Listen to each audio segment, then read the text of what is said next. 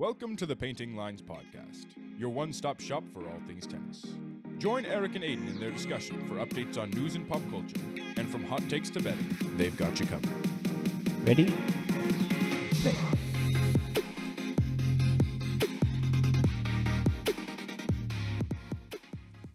Welcome back to Painting Lines. Last week we talked about the new ATP Baseline Initiative, and this week we're in the middle of the U.S. Open. We're jumping into it. We're giving our first week review, talk about the surprises, the upsets, and the main storylines from the U.S. Open so far. So, yeah, Erik, luckily we've had the chance this time, since it's in the U.S., to actually be at the tournament and see some of the matches. Do you have any highlights from the first couple rounds you saw, any experiences you had there? I mean, first of all, it's just great being at the Open. You know, the energy that New York has compared to all the other tournaments, and just the fact that it's the last slam of the year. So there is a lot of pressure coming into it. I feel like a lot of players are kind of, doing the oh shit dance. Okay, like got to do well. But something that sticks out to me just right off the bat is Casper Ruud. Very disappointed. But other than that, I'm very happy to see a good amount of Americans into the quarterfinals. We have Ben Shelton, Tiafoe, and Taylor Fritz. So always good to see that. What about you? Yeah, I mean, I think it's been a pretty cool tournament so far because I think there have been enough upsets that it's been kept interesting and you're getting unique matchups, but the top guys are still in there, or a lot of them are at least. And so it looks like we could still get a really intense, like an Alcaraz, Djokovic, Medvedev, those types of matchups in those last couple matches. So, yeah, I mean, I'm hoping we'll see another Sinner Alcaraz repeat from last year. That'd be cool. Yeah, like Miami this year. Sinner is that level of player, so we need to see if he can perform at the big stage. Yeah. All right. Well, how about some early upsets? The biggest shocker, I think, in the early rounds, first round upset, Rune loses to Caraballas Baena. Really, it kind of was just like, what happened in this summer hardcourt season? 3 first-round exits, loses first round Canada, first round Cincinnati, first round here at the U.S. Open, and then fires his coach. It's kind of shocking just because he had been getting pretty consistent results. From Australia to Wimbledon, he didn't lose a single first-round match. He was getting at least through the first round every single time, and usually further than that. And all of a sudden, he just loses first round 3 times in a row. Like, I wonder what happened. Maybe there was some issue with his coach that... Maybe the relationship just kind of ran its course. He kind of used everything that he could have gotten from Patrick, and then maybe he felt like there was nothing new that could be learned. I feel like there's always that aspect of novelty. When you start something new, especially with a coach, you're absorbing all this new information all at once. It's helping. But then the longer you're with them, I'm sure it kind of tails off. You're not noticing as much improvement anymore. You're probably getting irritated with them because you spend so much time with each other. And, Runa's he's not the easiest guy to coach, I'm assuming. He's got a big personality. And I just think that the relationship came to a point where I'm sure it was just not fun for either of them. And that kind of showed in Runa's play. Runa's lack of success, I'm sure he took it out on Patrick and blamed him for that. Yeah. It's tough, though, because when he became his coach, he was like number 30 in the world. And in 1 year, he goes from number 30 to number 4. I mean, that's a crazy jump. And while obviously a lot of it is just the player getting better and improving, there's got to be an aspect where the coach is helping there. And you'd think that there would be more to benefit if someone can take you from number 30 to number 4. But there is also the positive, I think, in terms of like respect to Rune, that he was able to cut that off, because sometimes you don't want to end up in a spot where you're like Tsitsipas, where you're with the same coach forever, your dad, and he just can't really help you and you're just attached to them. He knew what he was going to get from the guy. He got a good amount from him. Now he's moving on. So in some ways, it could be a good idea.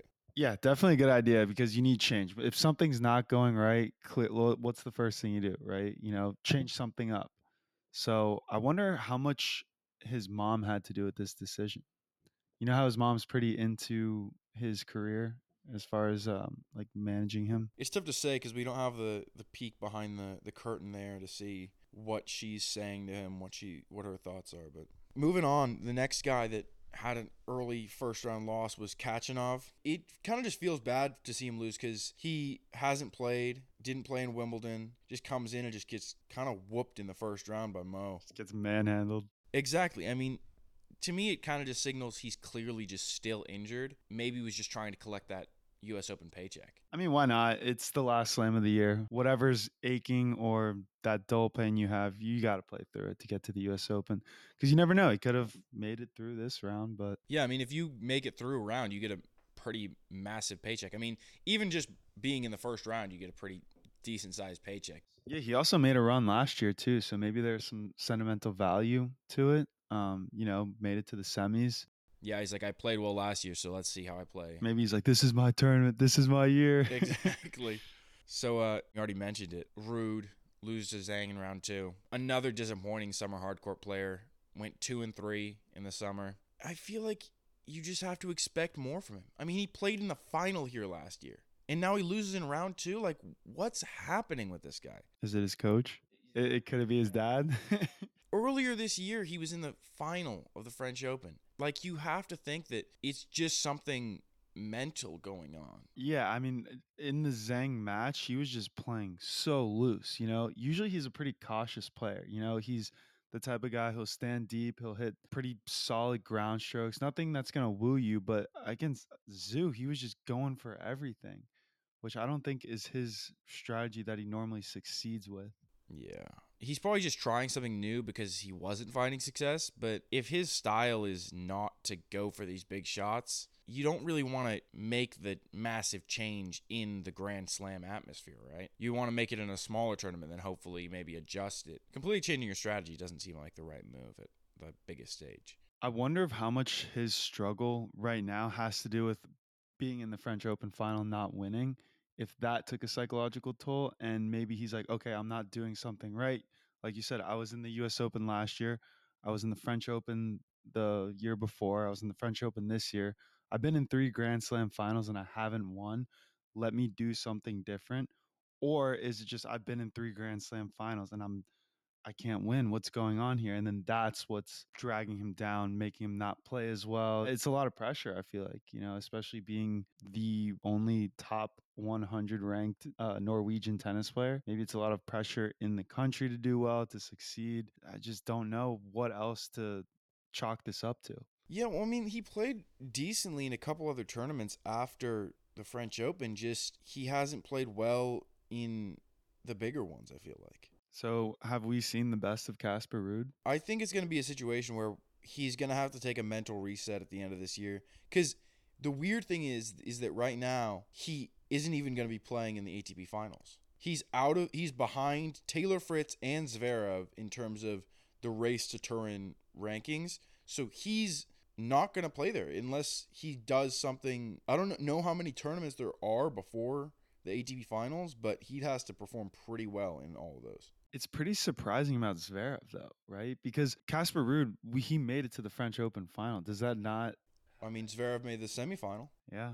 Zverev made the semifinal. Now he's in the round of 16 right now. If you get pretty solid results with a couple good ones, you can be near the top. The thing is that Ruud has massive results this year, like the French Open final, and then he has really disappointing results. Yeah, we should just not even mention anything to do with grass with Ruud. Exactly. I mean, he pretty much skips the whole season, so it's like... Just plays golf. He hits the links. Yeah, exactly. That's him practicing for grass. I mean, speaking of a guy that was disappointing, though, the last big upset early was Tsitsipas losing in round 2. Lost to Stricker. It was 5 close sets, but you have to expect more from these guys. Like, if you're a top 10 player, everyone expects you to at least make the 4th round. Round of 32, maybe. Maybe if you lose to, like, the 25th guy in the world. Like, people are like, okay, that's understandable. It's an upset, but it's understandable. But losing in round 2 to a guy like Stricker who isn't a well-known player even. This is a guy that's performing well this year, but didn't really have a name in terms of the world scene. I know. It's funny. I see a lot of Stan Wawrinka in Stricker. Not only because they're both from Switzerland, but they both kind of have that look, right? They don't have the like stereotypical tennis player body. They're kind of a little more stout, a little more thicker, bigger boned. But no, Stricker's a powerful guy. I do think Tsitsipas should have beaten Stricker, but credit to Stricker for pulling this one out. I wonder, is Tsitsipas still going in doubles? Tsitsipas and Petros were playing doubles when I was there, and it was jam packed. So it was on one of the smaller outer courts. I want to say court 6, and you just could not even find a seat clearly. And even standing, I would stand on another court's bleachers just to see into that stadium. I saw a couple of people doing that. I was like, that's a smart strategy. Last year, my brother said he got to go to the grandstand, and that's apparently like general admission access to all the seats. So he was first row in one of the spots watching Kyrgios's doubles match. I'm like, that's sick. Yeah, especially Kyrgios. But yeah, I mean, so of the early upsets, it kind of made me want to examine over the whole year who were the biggest disappointments in Grand Slams. And the biggest one, obviously, didn't even mention him in the upsets because it wasn't really an upset when he lost this time, is FAA. We've been harping on this guy for a little bit here. I don't want to go too much into it, but really underwhelming the whole year. 4th round in Australia, so a reasonable result in the Australian Open. 4th round. And then 1st round in the French, Wimbledon, and in the U.S. Something's going on with this guy, whether it's injuries, and I think there's just a level where you have to take your time off and you have to make your adjustments. I thought you were going to tell him to retire. You're like, okay, man, hang it up. Yeah, exactly. No, but I mean, he's 25 or something. Young. He's young. Pretty young. So you got to just say, take a hiatus almost. Just figure it out and then come back. Because I feel like the best way to look at it is it can't get any worse. You take a hiatus and you come back. It's not like you could play worse than what you were before. Yeah, I mean, you can't get much worse than losing every match. Yeah, so. No. He's got to seriously sit down, analyze every match he's played with a good coach and pick apart his game and just start from scratch. 100%. Something's got to change, FAA. We got faith in you, though. Exactly. We're rooting for you, man. We want you to do well. It's just disappointing. And then sneakier disappointment. Rude, I think, had a very disappointing year in terms of Grand Slams. Well, he made it to the final of the French Open. He had one good result in the Grand Slam. If you looked at it in terms of cumulative performance, if each one was worth a quarter of your Grand Slam performance, the max would be 25%, right? So he gets a 24% for the French Open and then loses in the second round of every other tournament. But that's how the rankings work. It's partially how the rankings work, but if you make the quarterfinals of every tournament, like, you probably get a higher ranking than making the final of one and none of the other ones. It makes him seem like he's just a clay court player.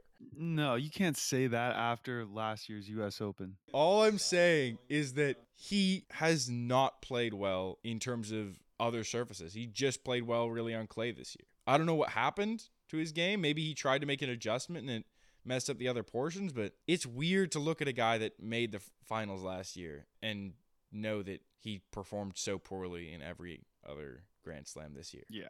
No, I think they need to add some new element to his game, whether it's a new coach, not completely replace his father as coach, but they need fresh eyes on it, right? They've probably all been doing the same thing and it's just not working. Other players are adapting. They're starting to play against him better.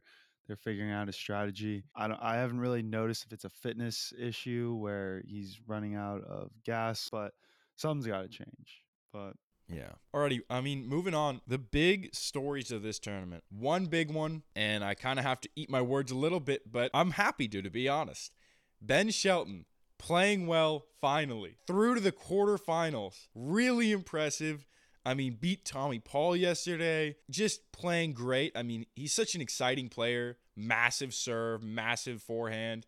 Just goes for his shots all out. I mean, I was talking about, this guy's just showing up. He's just collecting his checks. But that's what it seemed like. He was losing every first round pretty much. And now he's through 4 matches, 4 wins. I'm just happy to see it, to be honest. Yeah, no, I am too. Especially because we kind of thought he was like, fluke, Australian Open quarterfinals. We're not going to see that. He's young. He's inexperienced. But now coming back, maybe it has to do with the Grand Slam hard courts. I think it is the Grand Slam hard courts, but just I think hard courts in general. If you look at his stats, I was looking at them earlier, and at the tour level, he's Going into this tournament, he was 7-17. Currently, he's I think 11-17 with these extra 4 matches, but he's 3-8 on clay and grass. So if you take those away, he's actually 8-9 on hard court. While that's not an incredible record, obviously it's below 500. It's still significantly better than the overall record would reflect. Mm-hmm. So what do you think the strategy here is for him? Is it, double down on hard and become an amazing hardcore player, like a specialist, one would say, like a Medvedev, or take away from training on hard courts and work on the other surfaces to become a more well-rounded player, but then you take away from your hard court technicalities in that game? I think it depends how ambitious he is. The more ambitious he is, the more he's going to be like, I need to play well in clay, I need to play well in grass, I need to play well in hardcore. If he's like, if I really want to see the best I can on hard court, he'll double down on hard court. I'll play well in Australia, I'll play well in the US, I'll play well during the hard court seasons in the spring and in the summer. And that'll be my time. And that's a lot of the year. So I'll be a top player. But if he's like, I want to push it to that next level, he needs to improve on clay and grass and look for those results too, because that's something you have to do if you want to be a top 10 level player, is improve in these other categories. Yeah, and I think his game would translate pretty well to grass too. Yeah, 100%. I mean, he hits the shit out of the ball. He hits 147 mile an hour serve off of grass. That ball is skipping. No one's returning that effectively. And the scary thing is, I think his serve's only going to get better. Really? Yeah, because he's only, 19, 20 years old? I think if you tweak his technique just a little bit, maybe have him do more explosive workouts, lift a little heavier weights, and then he grows into his body. I think a peak male athletic body's got to be like 25 years old, right? Because you're finally growing into it. He's still young. I think his body has a lot more transformation to be doing, and he'll start hitting his spots better too. I think he'll get more savvy with the serve. So he'll be like a sniper out there. Yeah, I think the precision can definitely improve just because you're just hitting more serves the older you get. Having a 135 mile an hour serve to a spot is pretty scary. Yeah, and I also think that his celebration could use some work too. Yeah, I was talking to my brother about it. I think that's why guys yell, "Come on," because you get that deeper tone in there. When he goes, "Yeah," it just doesn't get the same level of strength behind the word. Yeah, but he's fun to watch. At least he shows emotion out there. Like, I feel like against Tommy Paul, part of the game that he was implementing was, psyching Tommy out, right? Coming in, being aggressive, showing that emotion, celebrating. Because Tommy's not, like, he doesn't really express himself fully. So you don't know what's going on in his head. Whereas I feel like he was kind of getting pissed off at all Shelton's theatrics out there. Yeah, I mean, it was an impressive win. Not to discount Shelton, but I do think Tommy had a little bit of an injury that he was playing through. He had rolled his ankle a little earlier in the match, and the later half, his serves were only 80 miles an hour. Yeah, I don't think he was getting good push off of his ankle on there, and he wasn't moving as well. I would have liked to see a fresh, healthy Tommy. Yeah, I mean, it's tough to say. I mean, maybe he just got in his own head and started playing worse. I think we'll see in the news in the next couple of days something about a Tommy Paul injury. But then again, it could be an excuse. People don't want to feel like they played their best and lost. That's why when you see, I think, the best matches of all time, that guy is really disappointed, that loser. Not just because they lost the match, but because they know they played their best and it wasn't good enough. But don't you think some people look at that as like hey, I played my best, I tried, and I lost. Yeah, nothing I can do about it. I played my heart out. That's one attitude to take, but if you play your best and this person beats you, you're like, I actually am just worse than this guy. If you have something, I rolled my ankle, and you can be like, well, my ankle wasn't fully there, like a coping mechanism almost. Definitely. Well, a crucial point in that match came in the first set. Tommy Paul was up 3-love. He had an early break, and he had break point on Shelton again in that fourth game. And it was a weird situation where it was a Ben Shelton drop shot that Tommy Paul got to pretty easily and just kind of ripped one where Shelton was on the other side. And you know how you're just kind of bad drop shot and then you're up at the net just sitting there like a sitting you're like, duck. I'm so all right, screwed. well, he guessed the side. When Tommy came up to rip the ball, Shelton just sprinted to the right. And I think it kind of spooked Tommy because he tried to lift it over him and he just sent it out way long. That was break point right there. And then from that moment on, Shelton went on to hold, break him, and then end up winning the set. Yeah. It seemed like Shelton would put himself in bad situations with his serve and then serve himself out of it. I feel like Tommy Paul had a lot of break points that he just didn't convert on. I want to say one of the sets he was like 3 for 16. Yeah, exactly. So that's a ridiculous stat. But speaking of that match, I mean, Shelton, Fritz, Tiafoe, like you mentioned, all through to the quarterfinals. 3 Americans in the quarterfinals. We back. The big stat they said yesterday at the match was that's the first time since 2005 there have been 3 Americans in the quarterfinals. Pretty cool. Yeah, to no, see. it is cool, especially because there's been a lot of hype leading up to this tournament, right? Like who's gonna do it? Who's gonna be the American to do it? And we have 3 now. And especially because we have Tiafoe playing Shelton, right? So guaranteed American in the semis. Yeah, there we go. Oh, well, what do you think's better, to have all the Americans on one half of the draw and just be playing against each other to go up? It's like the Little League World Series where it's like U.S. is on one side and then the world is on the other. Yeah. You get a guaranteed American team in the final. Yeah, but no, I think eventually this is very wishful thinking, but we'll have 2 Americans in the U.S. Open final. Maybe if Djokovic retires, Alcaraz gets hurt, and then Medvedev just kind of gets pissed at something and loses. Medvedev pulls a Djokovic, hits a ref with a ball. Yeah, exactly. No, I think the thing about it is, like, we were talking about how there's 2 Americans in the top 10. There's Tommy Paul's up there.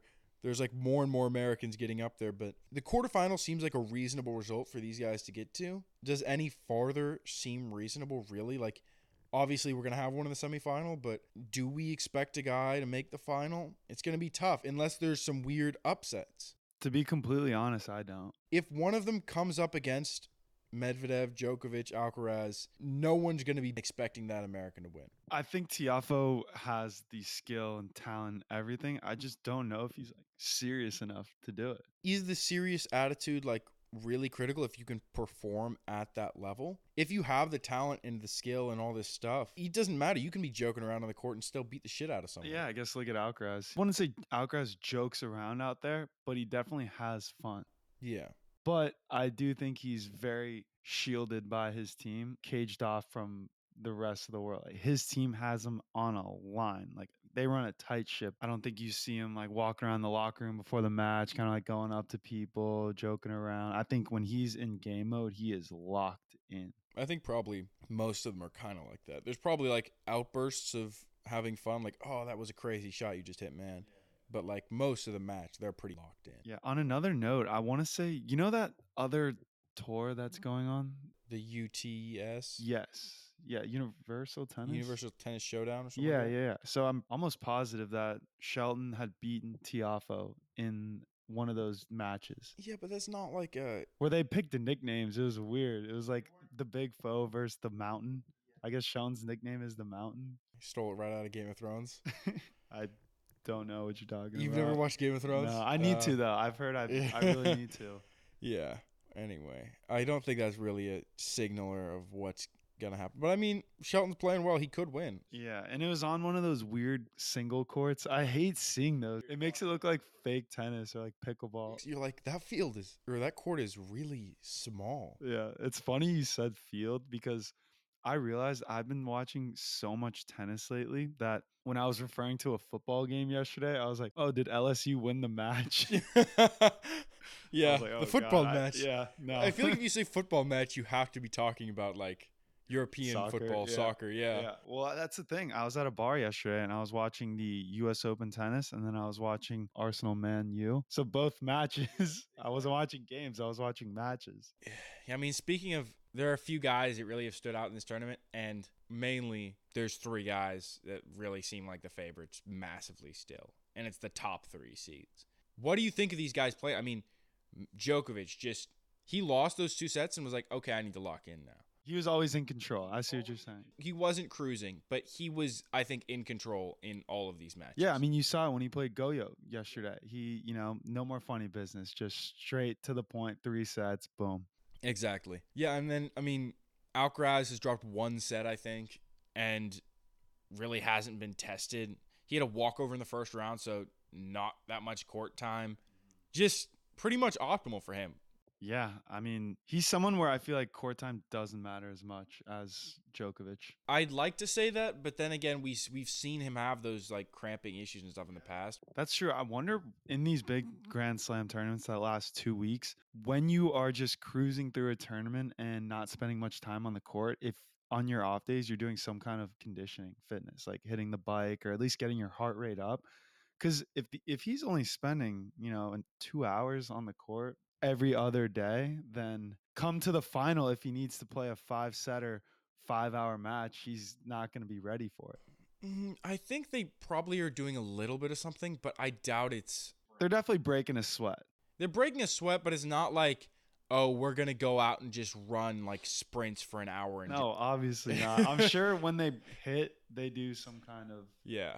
that gets their heart rate up. But Yeah, I mean, it's just like staying loose, I think, and making sure they're not making any bad decisions on their off days. yeah, another thing just on Alcaraz, you saw it in Cincinnati where it was just outrageous conditions, super hot, super humid. Here in the US Open, you would usually get that, but I feel like every day is kind of different. Saturday, you had no humidity. The high was maybe 75. In the morning, you had it 60s. Like it was prime tennis weather. And then yesterday, you had 90 degrees, humid, just brutally hot. So these players, it kind of is the luck of the draw which day you're playing on too, because you saw it watching, matches on TV yesterday. Guys' shirts were just drenched in sweat. Well, yeah, remember we talked about it yesterday when Shelton was playing Tommy. Whoever's in the shade is doing better. Yeah, 'Cause exactly. Ash was Yeah, just yeah. half shade, half sun. It's definitely impactful.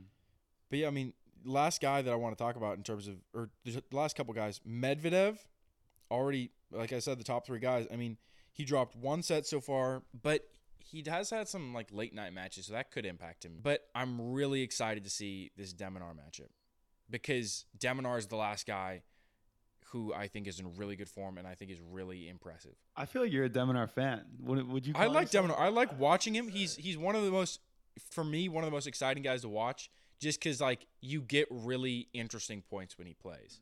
His court coverage is insane. Exactly. And I think he's playing really well. He dropped a set in the first round, but the last 2 rounds, he just clobbered his opponents. He dropped 10 sets across the 2 matches. I thought Jari was going to give him a little run for his money.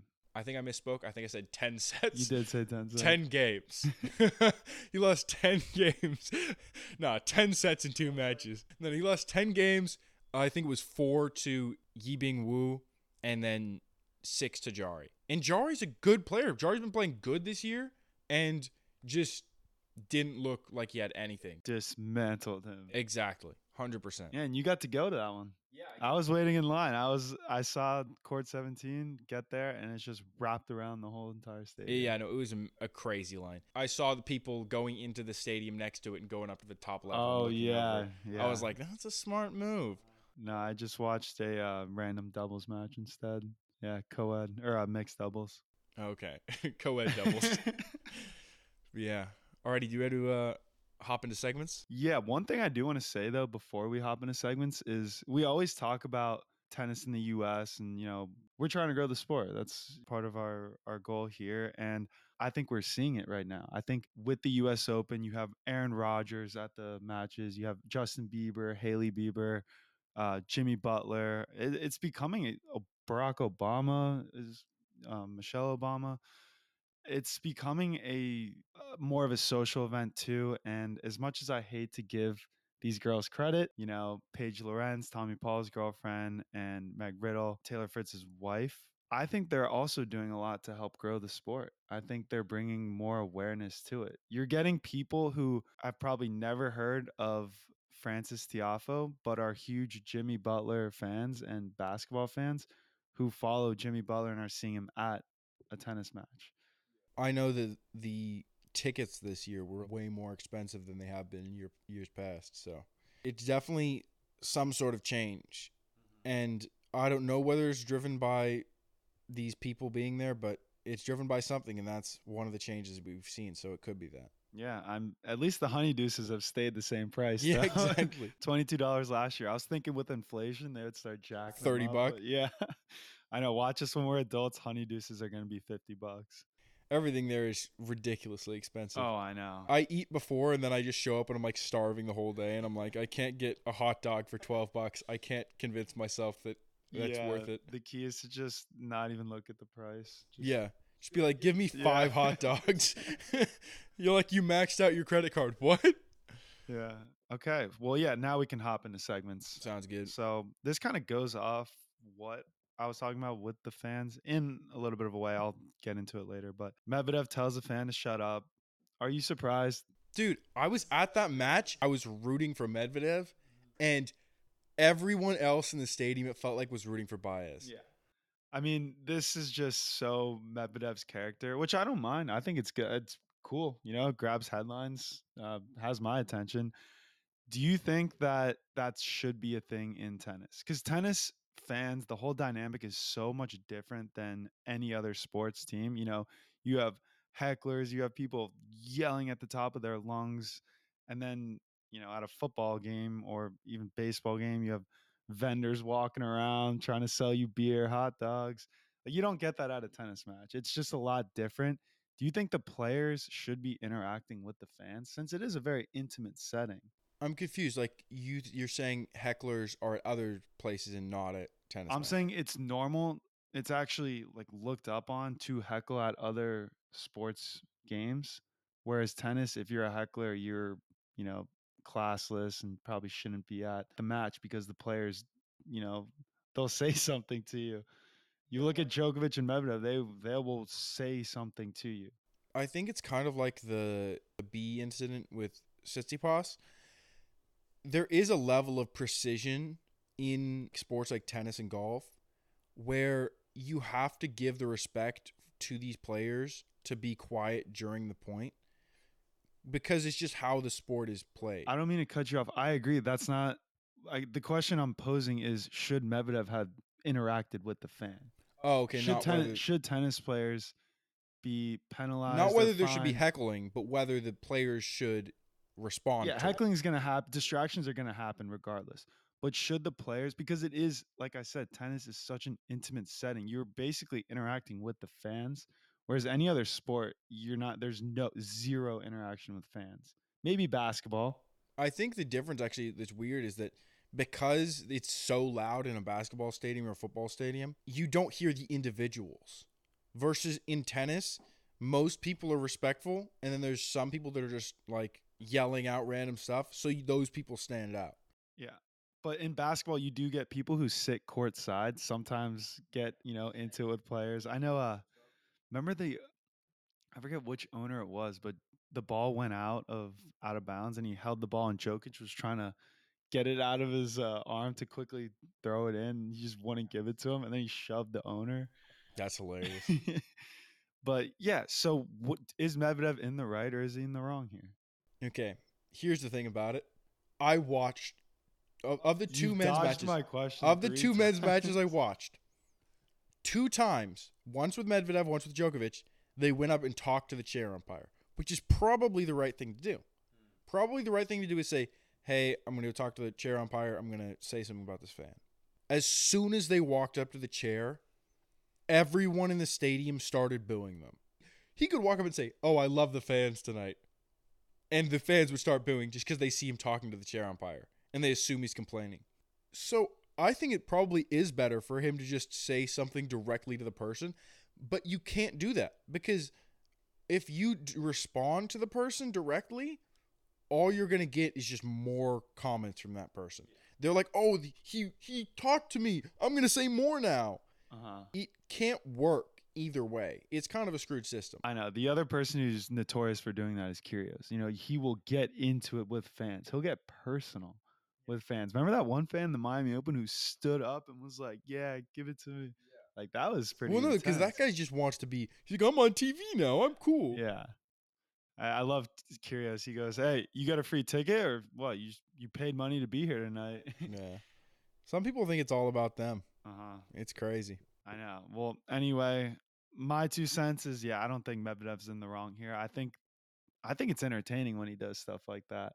You know, I don't mind it. But what about you? What is new in the tennis world? I mean, already mentioned it. Kind of sad to see Isner plays his last match. King of the serves, ace record holder, in the top American for a long time. Just a tour staple. Just knowing that 6'10" dude's gonna be around there, 6'11". Opelka. I mean, I feel like he's just not the same energy Opelka as Isner is. But Yeah, and it was sad to see the way he went out too. yeah, I mean, it kind of is. It feels fitting that he would lose his final two matches in match tie breaks. Both his doubles and his singles matches, match tie breaks. So it's just how it goes. The time's gonna pass. People are gonna retire, but it's tough to see him go. Yeah, well, Jack Sock, another one, kind of got overshadowed by Isner's retirement. Yeah, and also I think because Isner's was kind of, you saw it coming, and so you're like, okay, we're preparing for this, and then so it happens. Everyone's like, okay, well, here's his last hurrah. And Sock, it was kind of like, hey, I'm retiring. Everyone's like, what? Well, was he even in the singles draw or no? He only played doubles. He only played doubles. Maybe that's a little part of it. It's part of it, but also like he hadn't been playing well in singles really. I don't know when his last big singles result was. pretty crazy. He got up to number 8. Yeah, well, I mean, he had one big year. He won like 4 tournaments. I remember in 2017, I want to say 2018, won the Paris Masters, and you're like, this guy's, how'd this happen? And then just Yeah. spike. Yeah. I mean, that kind of goes back to a lot of the pressure, too. I'm sure he had the whole weight of the United States tennis. Yeah, I mean, being the top American is not easy. I mean, like, I think Isner handled it really well. Like, he was not just the top American for a little bit. He was top American for a long time. Yeah, he did a lot for the sport. So thank you, Isner. John. All right. Let's get into bet of the week. Alrighty, my bet of the week, I'm taking Zverev plus 125 upsetting Sinner today. Why? Here's the thing, I like Sinner. I think Sinner's a great player. I like watching him play. But to be honest, I think the match is a toss-up. I think it could go either way, and Zverev is the underdog. And I always take the underdog in these situations, so I'm taking Zverev. I think you get value, and I think in a toss-up match, it's good to take the value bet. So I'm going to take the inverse of that bet. I will be taking No 2 out of 2 bets this week, Yeah. guys. Yeah, this is a zero-sum game, but I will be taking Sinner minus 170 over Zverev. I think Sinner played pretty well against Stan. I mean, I know you didn't seem to think so, but he beat him in 4 sets and he did it pretty handedly. He beat him in 4 sets, but look at Stan. Stan is... Stan, hey, don't be talking about Stan like that. Dude, what do you mean look you're at the guy that calls Stan? him a pity player. What do you mean look at Stan? Dude, Stan is 38 years old. And he's hanging with the big dogs. Yeah, he's hanging with the big dogs. But if Sinner was playing really well, Wawrinka probably shouldn't get a set off of it. Dude, I don't know, man. I think it's much more impressive to see Zverev win against Dimitrov in 4 sets like he did. I disagree because he went into 2 tiebreakers with him. You think Dimitrov is... I think Wawrinka would smoke. You think Dimitrov. Wawrinka would smoke Yeah, let's Dimitrov? go, yeah. That's a crazy Yeah, call, I yeah, think. Yeah. Dimitrov is like top 20 in the world. Wawrinka is maybe in like the top 50. Yeah, but Wawrinka has 3 slams under his belt. Yeah, you're going based on the pat. Yeah, that's like saying, oh yeah, Roddick would kick the shit out of Sinner. Not exactly because Roddick is not playing tennis anymore. All I'm saying is like, you can't just bring the past and say, oh, this guy like 10 years ago was really crazy good. All right. Let's move on here.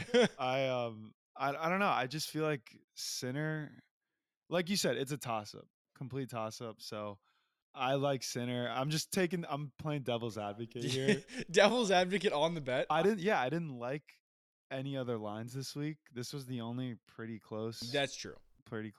odds. So you take Zverev, I'll take Sinner. Okay. Well, all right. Let's get into match of the week. What was your match of the week? My match of the week actually was Sinner versus Wawrinka, only because I was there. I watched the whole match and really. What happened to he beat him pretty handedly? Huh? What happened to he beat him pretty Hey, handedly? we had this discussion. The match of the week doesn't always need to be a close match. I think the match of the week is a subjective thing. I thought it was the match of the week, and I'll tell you why. Okay. didn't really have much to do with the actual score, but just the atmosphere there. You know, the Carota boys are kind of making themselves known at the US Open, and they pretty much stole the show. When I was there, it was so much fun because they brought so much energy, and the cameraman was just focusing on, they were on the big screen almost every other point, just going Every nuts. time Sinner won a point. And it would be so funny because when Sinner was down, they would just be like, their body language would be so down, but then something would happen and they would be like, oh, getting up and getting crazy. And so that was one aspect to it. The other was, this was the first time I got to see Stan play in person. And to be honest, could be the last time. So that was awesome to see this guy's immaculate backhand. It is gorgeous. He made some great plays. And yeah, just really enjoyed myself at this match. Thought it was good. Thought it was good tennis. I saw great Cool to see quality him win tennis. a set too. Yeah, I mean, yeah, I saw. Oh, you're having pity on him? no, I like him as a player. You're the one that has pity on him. No, not yet. Once he gets to be like Monfils, then I'll start having pity on Isn't him. he older than Monfils? But he's still better than him. I mean, Monfils had some pretty good results recently. All I'm saying is, Stan, if you see him in your draw, you're not like, oh, I got this. Yeah, but I mean, I feel You're like it's the same challenged. thing with Monfils though. If you see Monfils in your draw, you're gonna be like, this guy could perform at a really high level. Yes, I agree. Okay. I'm not gonna disagree with that. I think if you see Monfils in a year or two, then Yeah. But probably the same with Stan. Yeah. All right, what about your match of the week? Mine is Isner's last match. Mo won 3-6, 4-6, 7-6, 6-4, 7-6. Isner was up 2 sets, went into a tiebreak in the third, didn't get it done, goes into the fourth, loses 6-4. And then in that fifth set, he had a match point at, I think, 5-3, I want to say. But gets a break match point, doesn't convert, unfortunately. And it just kind of felt bad to see that he was that close to winning the match and was up 2 sets. But it was a good match. It was close. And respect to Mo for getting it done. And it's tough to be in Mo's spot there because he knows it's Isner's last match and he has to make sure that he stays playing as hard as he can. Yeah, no, it is a weird situation playing someone who, being both American, I'm sure the crowd just was going for John, right? You have to at that point. It reminds me of Tomljanovic when she played Serena in Serena's last match. Her dad was like, you're going to be the one to make her retire. Like, don't feel bad about it. You got to have that mentality.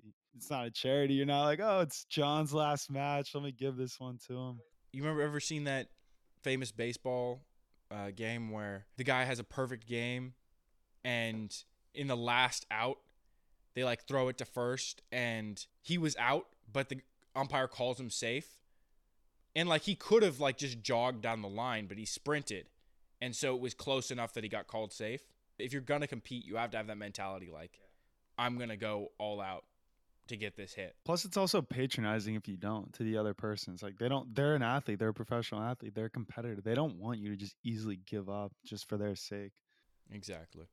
But yeah, that's a wrap. First in-person podcast in the books. All right, see you guys next week. All right, and that's the show. If you're not already subscribed, go ahead and hit that subscribe button. You can find us on Instagram, TikTok, YouTube at Painting Lines Podcast. Feel free to shoot us a DM or email us any questions or thoughts at paintinglinespodcast@gmail.com.